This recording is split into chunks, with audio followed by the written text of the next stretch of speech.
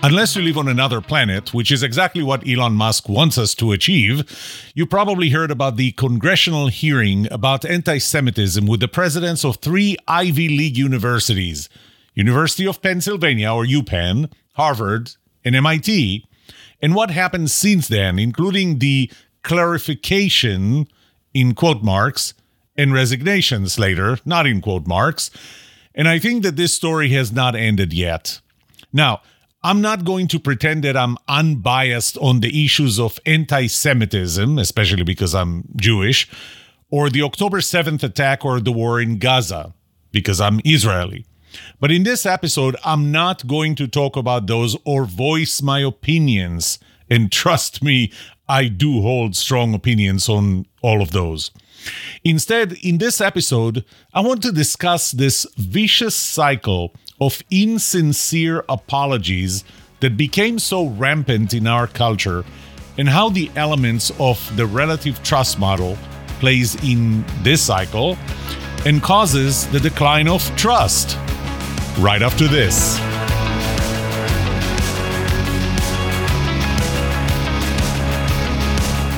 Welcome to The Trust Show. I'm Yoram Solomon, your host, the author of the Book of Trust, and facilitator of the Trust Habits Workshop. My mission is simple. I want to help you form habits that build your trustworthiness, because the answer to this question will have the biggest impact on your personal and professional success or failure. Can I trust you?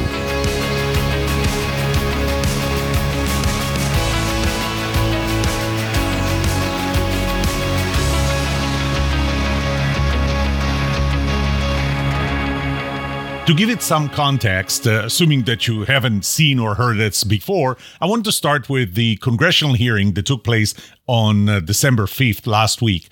I'm not going to go through the whole thing. I'm going to focus on one very specific section that made it to the news for the most time. I actually did go through the entire transcript of the entire hearing, and I watched a much bigger part than this one. But I want to give you a small part. In this part, Representative Elise Stefanik from New York asks this. These are direct quotes from the transcript. Miss McGill is Liz McGill, the president of the University of Pennsylvania, or UPenn. Miss McGill at Penn, does calling for the genocide of Jews violate Penn's rules of conduct or code of conduct? Yes or no? Liz McGill, the president of UPenn, answers, if the speech turns into conduct, it can be harassment. Yes. Representative Congresswoman Stefanik says, I'm asking specifically calling for the genocide of Jews. Does that constitute bullying and harassment? McGill responds, if it is directly directed and severely pervasive, it is harassment. Congresswoman Stefanik asks, so the answer is yes? To which President McGill answers, it is a context-dependent decision. I can't even begin to tell you how many memes with the word context came out since then. I'm going to bet that while, who was it that just found that Riz, R-I-Z-Z, is the new word of the year, I'm going to guess that the word context is going to be the next word of the year. Well, okay, I'm getting a little facetious. A day later came a clarification. And the clarification came in a short video from UPenn President Liz McGill. And again, I'm reading directly from the transcript of that video. There was a moment during yesterday's congressional hearing on anti-Semitism when I was asked if a call for the genocide of Jewish people on our campus would violate our policies.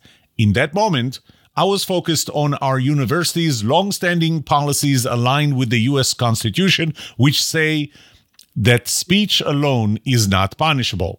I was not focused on, but I should have been, the irrefutable fact that a call for genocides or Jewish people is a call for some of the most terrible violence human beings can perpetrate It's evil, plain and simple.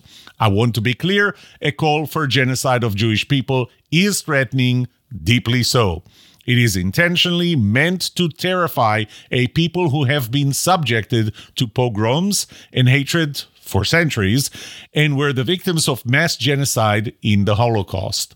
In my view, it would be harassment or intimidation. For decades, under multiple Penn presidents and consistent with most universities, Penn's policies have been guided by the Constitution and the law. In today's world, where we are seeing signs of hate proliferating across the campus in our world in a way not seen in years, these policies need to be clarified and evaluated. Penn must initiate a serious and careful look at our policies, and Provost Jackson and I will immediately convene a process to do so. As president, I'm committed to a safe, secure, and supportive environment to all members of our community, so all members of our community can thrive. We can and will get this right. Thank you. And needless to say that later she has resigned, and the board president who supported her did resign as well. I should also mention probably that this came after several, 1, lawsuits, and 2, major donors who decided that they're going to pull their money from some of the Ivy League universities. This has to be in that context. Now, by the way, just to, again, if we're going to talk about that seriously, then we probably need to actually look at UPenn Code of Student Conduct. So this is coming straight from the UPenn Code of Student Conduct. Section 3, Responsibilities of Student Citizenship, paragraph D, to refrain from conduct towards other students that infringes upon the rights of student citizenship. The university condemns hate speech, epithets, and racial, ethnic, sexual, and religious slurs. However, the content of student speech or expression is not by itself a basis for disciplinary action. Student speech may be subject to discipline where it violates applicable laws or university regulations or policies. So it's kind of, on one hand, it says you are prohibited, you condemn hate speech, but the question is does it require disciplinary action? Does it really constitute? So you know what? I'm not 100% sure that the current code of conduct does prevent hate speech. It says it condemns it, but it doesn't prevent it. It's not the basis for disciplinary action.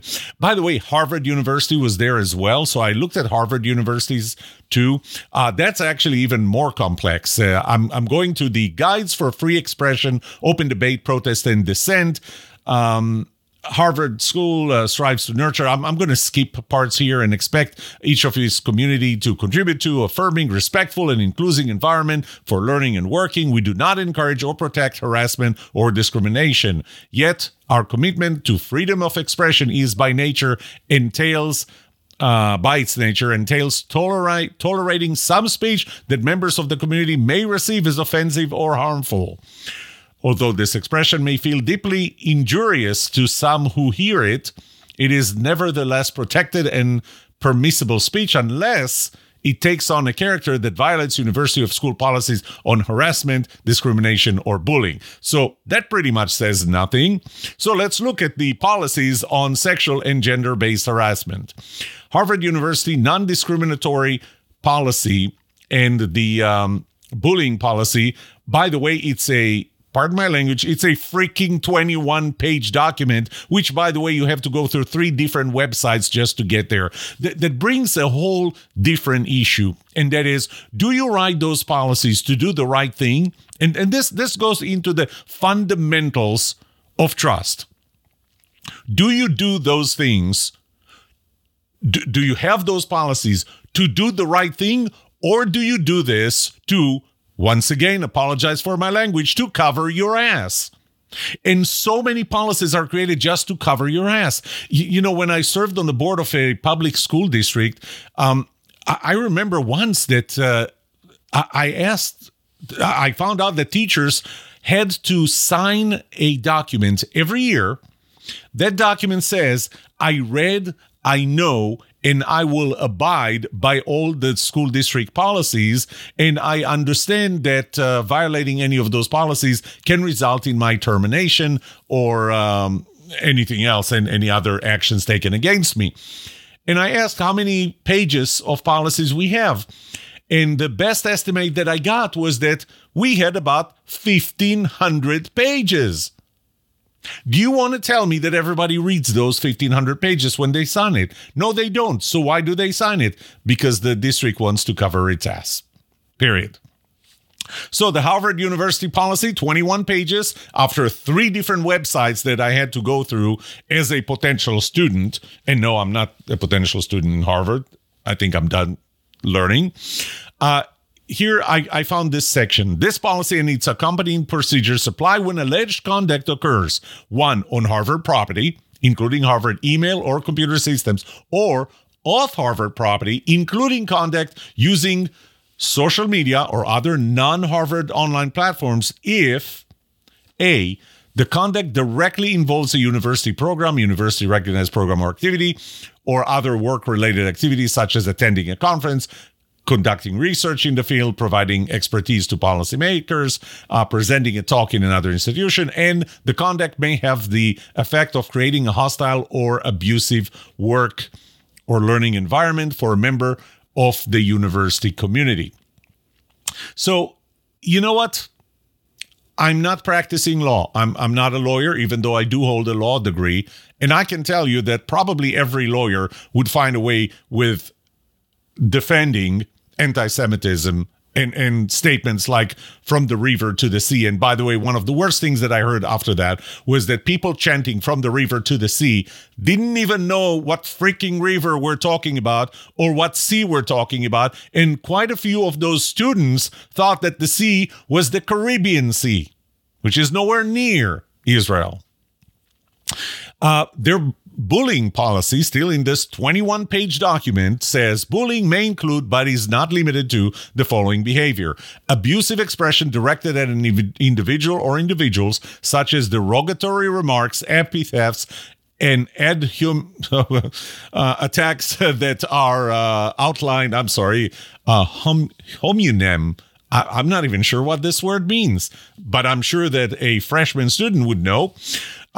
Because they don't know where the Mediterranean Sea is, that are outside the range of commonly accepted expression of disagreement. So I would say that calling for genocide probably falls within that definition of outside the range of commonly accepted expressions of disagreement, disapproval, or critique.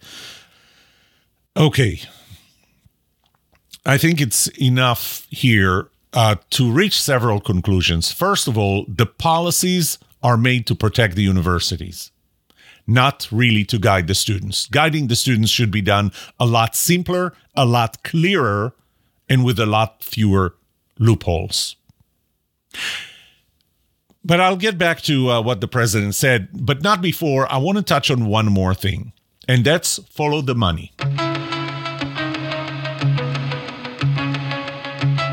Once again, I'm not trying to voice a position, but I found research, and there are multiple sources for that research, that states the following, and I'm reading word for word. Between 2014 and 2019, Qatar, Saudi Arabia, and the United Arab Emirates donated at least $4.4 billion to numerous U.S. colleges, together with donations from other Middle East nations over the 5 years in question. More than $5 billion were donated to American universities from authoritarian Middle East nations. And there's a breakdown, and Harvard received $894 million, MIT received $859 million, and those are 2 of the 3 universities that participated in that congressional hearing.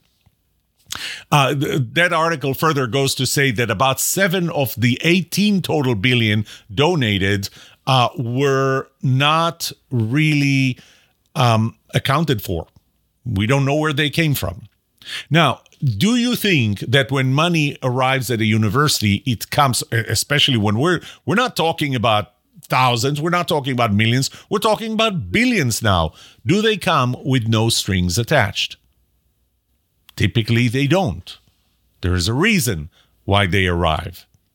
And at one point, that reason comes up. Let's move on. Let's start talking. Let's talk about this cycle of apologies. So I went to, I did a Google search for the top apologies, and I found several of them. So I want to give you a few of them. So there is the Kanye West. I know, I'm going to be all over the map with those apologies. Kanye West, if you remember during the 2009 MTV Video Music Awards, when Taylor Swift was, who, by the way, is the Person of the Year this year, by Time Magazine. But when she accepted her award, Kanye West jumped on stage, hijacked the microphone to acknowledge Beyonce for receiving her award. And that was unacceptable. And then he later apologized to Taylor Swift on several different venues. Bill Clinton. We all remember that one. You remember when he came on TV, looked me straight in the eyes, and said, I did not have a sexual relationship with that woman. Which, by the way, he was right. He did not have a sexual relationship with that woman. It wasn't a relationship, which later he even refuted that one. But his point was, I'm not lying. It wasn't a relationship. Now, you may think that what I meant was I never had sex, but that's not really what I said. So this is when we start mincing words. We're starting to split hairs. And then later, when this thing did blow up, he said, indeed, I did have a relationship with Miss Lewinsky that was not appropriate. In fact, it was wrong. I misled people, including even my wife. I deeply regret that. So that was his apology. Tiger Woods had affairs, extramarital affairs. And then he felt that he needed to apologize, and he said, I have let my family down, and I regret those transgressions with all of my heart. I have not been true to my values and the behaviors my family deserves. I'm not without faults, and I'm far short of perfect. You know, the last two makes me think that men really think with other organs in their body than their brain. And, you know, I'm a man, so I'm probably sometimes subject to that, but I never got to, definitely not to the point of where Bill Clinton and Tiger Woods is. And by the way, one of the reasons I've been married to my wife for over 30 years now is because we trust each other and because we never lie to each other. Whoopi Goldberg, you may remember that a couple of years ago on her show, TV show, The View, said that the Holocaust wasn't originally about race. And then that thing blew up. And then she issued an apology and she said, on today's show, I said the Holocaust is not about race, but about men's inhumanity to men. I should have said it is about both. As Jonathan Greenblatt from the Anti-Defamation League, ADL, shared, the Holocaust was about the Nazis' systematic annihilation of the Jewish people, who they deemed to be an inferior race. I stand corrected. And then she adds, the Jewish people around the world have always had my support, and that will never waver. I'm sorry for the hurt I have caused. Written with my sincerest apologies, Whoopi Goldberg. That's what she said. Now, these were only some of the apologies, and I'm sure that some of the apologies are really sincere. But I think that what we're seeing here is we're seeing a very vicious cycle that involves other reasons for people to apologize. So let's talk about that cycle and what happens in that cycle. The cycle really starts with bad motivation. You know, this is, why did you say what you did? And, you know, I find it really hard to believe that people do that and they don't really believe what they said. I find it hard to believe that. So what are the motivations? Were the motivations of the universities to not, really the university presidents to not say that, yes, anti-Semitism and calling for the annihilation of Jews or another Holocaust, it goes against the policies, university policies. I mean, do you really believe that? And I don't know that the money received from some, how did the article refer to them? Authoritarian Middle East countries, which, by the way, does not include Israel, that the money that they've received to the extent of billions, did that have anything to do with what you said? I don't know. But typically, when you, and this, the motivation to do things, the motivation to say certain things, and the fact that other people are affected by it and are hurt by it is really an issue of personality compatibility. This is when I'm applying the trust model, but this is an issue of personality compatibility or personality incompatibility. And that includes the motivation to do things, the values that people hold, the intentions, and those are more important than the actions themselves.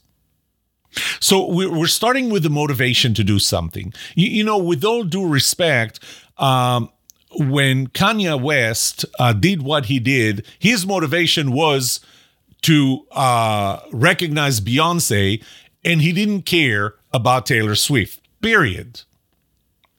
When Bill Clinton said what he said to us, his intention was to mislead us. I'm sorry, that's his words later in his apology. He said that what he did was misleading. And he didn't happen to be misleading. He was intentionally misleading. So we're starting with the motivation, with why you're doing things. And that's critical. And this comes from a personality incompatibility with the person to whom you're doing the wrong action. We're going to call it the wrong action. So the second step is that you actually do a wrong action. You perform a wrong action. And that's just the action. You know, it's hard to judge people's motivations and intentions and values until they came out as actions or words or statements. And so tell me that,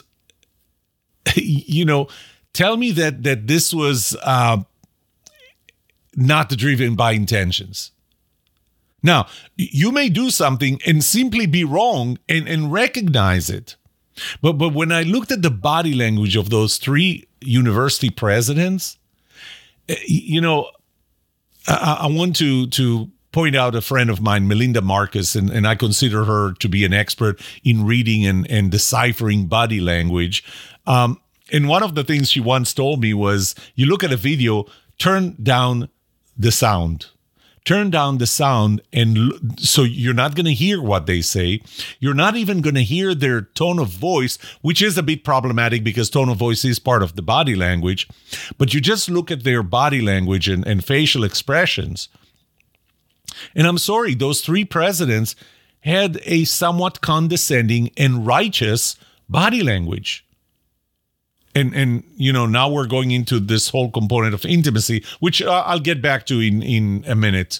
But that intimacy, that allows us to, Albert Mehrabian, you may know Albert Mehrabian from, he got famous for the book Silent Messages that came out in 1971. And he's quoted for the 738-55 rule, which, is one of the most misquoted rules ever, because he said that people like other people. Later, he extended to people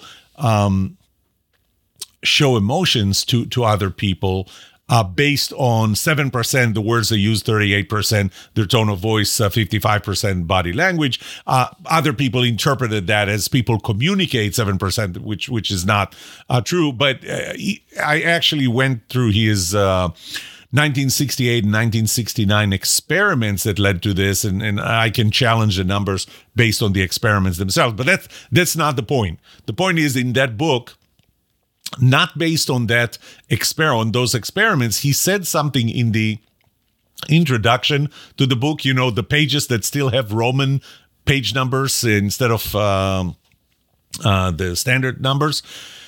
He said, when our words contradict the silent messages contained within them, others mistrust what we say. And when I look at the body language of those three presidents, and I looked at the body language of some of the other apologies that were on video, I can see the insincerity there. And if they're insincere, we don't trust what they say. And that's an important part. So first step is you have the motivation. And the motivation is what drives you to actually take we'll call it the harmful action. So now you're taking step 2, the harmful action. Step 3, it blows up. Now, if you were smart, you would know that this would blow up, but maybe you weren't expecting, maybe you didn't think about that, but bottom line is it blows up. Something happens. There are consequences. If you're a politician, you lose votes. You may get censured in Congress or anywhere that you're elected to. You may get fired if you're a CEO or a university president. Most part, believe it or not, it's all about money. You're losing sponsors. So if you're an athlete, a football player, and they tend to often step on their tongues. If you're a tennis player or any other athlete, don't need to list all of them now, you're going to lose sponsors and you're going to lose money.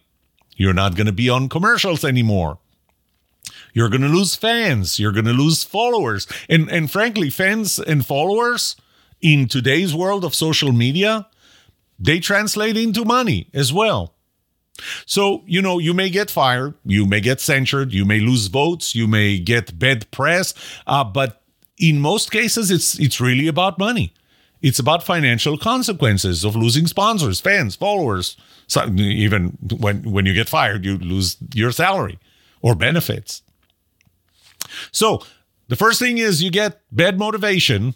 That's what drove you to do whatever it is, your values, your intentions. Number 2 is the harmful action. Number 3 is it blows up and gives you consequences. And number 4, here comes the apology.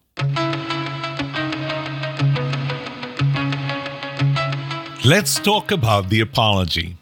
So the first question I have to ask is, did you really mean what you said or what you did? I mean, if you did mean it, own it. One of the first steps to be trusted is no bullshit. And no bullshit starts when you own what you said.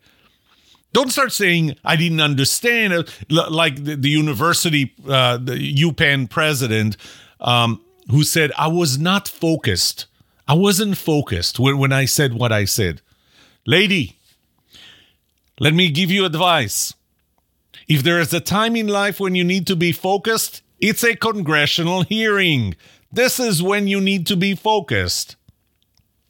Now, by the way, saying that you were not focused, so did you not prepare? Did nobody prepare you? So one morning you woke up and said, oh, I have a meeting in Washington today. Oh, okay, fine, I'll go to that meeting. We'll see how that works. Seriously? That's how a university president prepares to a congressional hearing. You were prepared. And by the way, it was a congressional hearing about antisemitism in universities. Did you really not expect a question like this to come up? Did nobody prepare you to a question like this? Because if nobody prepared you to a question like this, you need to replace the people, your public relations people. Frankly, if you didn't think about the answer, if you're not focused enough during a congressional hearing to answer a question in what today you're telling me you meant differently, one of the key components of the trust model is competence. Maybe you're not really competent to be a president university, a university president. Well, maybe I'm not too competent to be a podcast host because I can't say the words in the right order. But maybe you're just not competent enough to be a university president if you are not focused. And by the way, given the smug, condescending look on their faces, I'm going to say that it didn't feel to me like they were under too much pressure. One other thing is, when I look at the apology, do you really think differently now? You know what? Maybe you don't. Maybe you should just say, I'm sorry I'm sorry that I hurt other people, but that's what I feel. Do you really think differently now? Is your apology genuine? And that's one of the main reasons for one of the main components of the trust model, no BS. When what you say is not what you mean, when you're not genuine, that's total BS. And people are not going to trust you. Are you doing it for the wrong reason? Let's face it. Are you doing it because you started losing donors? Are you doing it because you're afraid that the board is going to fire you? Are you doing it because you're afraid of the lawsuits that are going to come up? What is the reason for your apology? Is it because you understand that you hurt people? Is it because you think differently? What is the real reason? Because if the reason you're doing is if you're lying in your apology, which I'm sorry to say, and maybe I'm going to sound too disillusioned in our culture today, but I believe that most apologies are really lying. They're doing it for wrong reasons. The personality incompatibility is still there. And if the personality incompatibility is still there, if you're lying, both of those are personality, by the way, compatibility issues. Why should I trust your apology? So what I believe is happening is that you're motivated, your values are different than mine. You did a harmful action. It blew up in a way that hurts you or potentially hurts you. And for the most part, it's probably a matter of money. And you give an insincere apology. Not because you really believe that you hurt people, but just because you want to somehow undo the consequences. Are you driven to the apology because you hurt someone? And that, by the way, is the component of empathy. Or are you doing it because the consequences hurt you? Think about that. The worst thing, in my opinion, is that the world keeps going on. We keep having people do things for the wrong reasons, and they apologize not because they hurt people, but rather because they were hurt by the consequences of what they've done. And you know what it does? It continuously causes the decline of trust in our culture.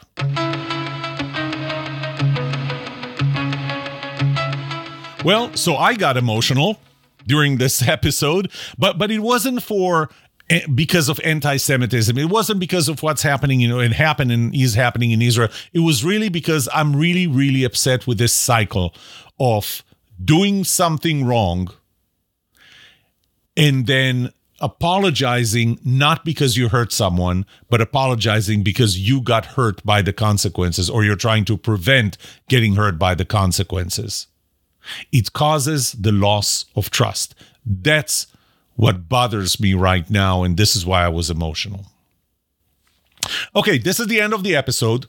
Now, given that the holidays are coming, this is going to actually be the last episode of season 11. So typically I have 12 episodes per season, but you know what? It's been a while since I took a vacation, and not that I'm planning a lot of time off, but I do need to complete a few tasks that I couldn't get to during the year. I need to do some planning for next year. And, I do want to spend some time with my family. Most of my family are teachers, so they're going to take the winter break, and I can spend some time with them. And you know what? I earned that. Now, I think that I'm going to do the same every end of the year. So the first 3 seasons of every year will have 12 episodes each, then 1 week break. That's what I've been doing for the last couple of years.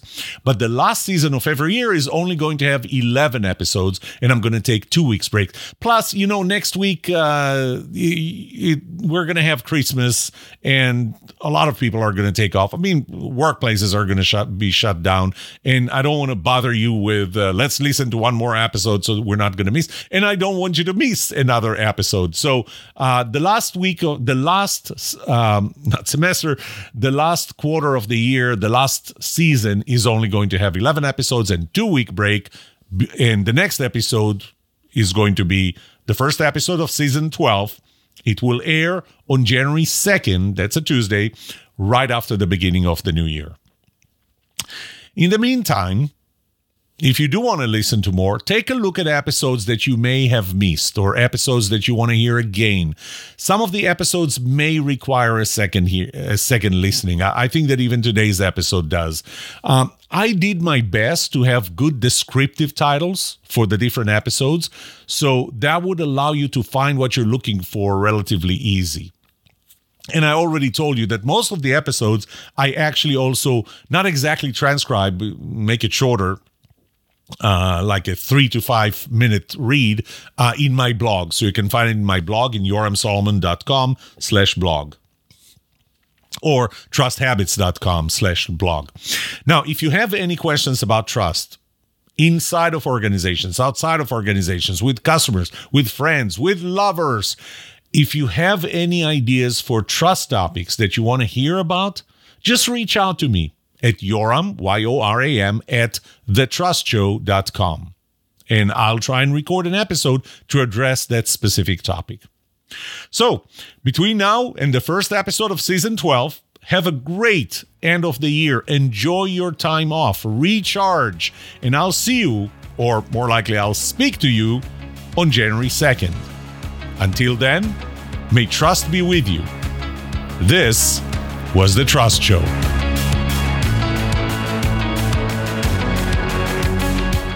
What would you like to know about trust and trustworthiness? Let me know and I'll answer it in a future episode. I would love to hear from you.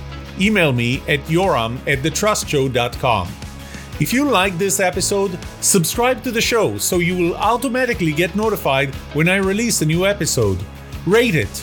Write a review for this podcast because those ratings help not only you, but also others looking for podcasts just like this. If you're looking for more resources to learn about how to build trust, be trusted, or know who to trust, look up my workshops, online courses, books, or go to my website, trusthabits.com. And remember that the answer to these 2 questions will have the biggest impact on your personal and professional success or failure. Can I trust you? And can you trust me? Thank you for listening or watching The Trust Show.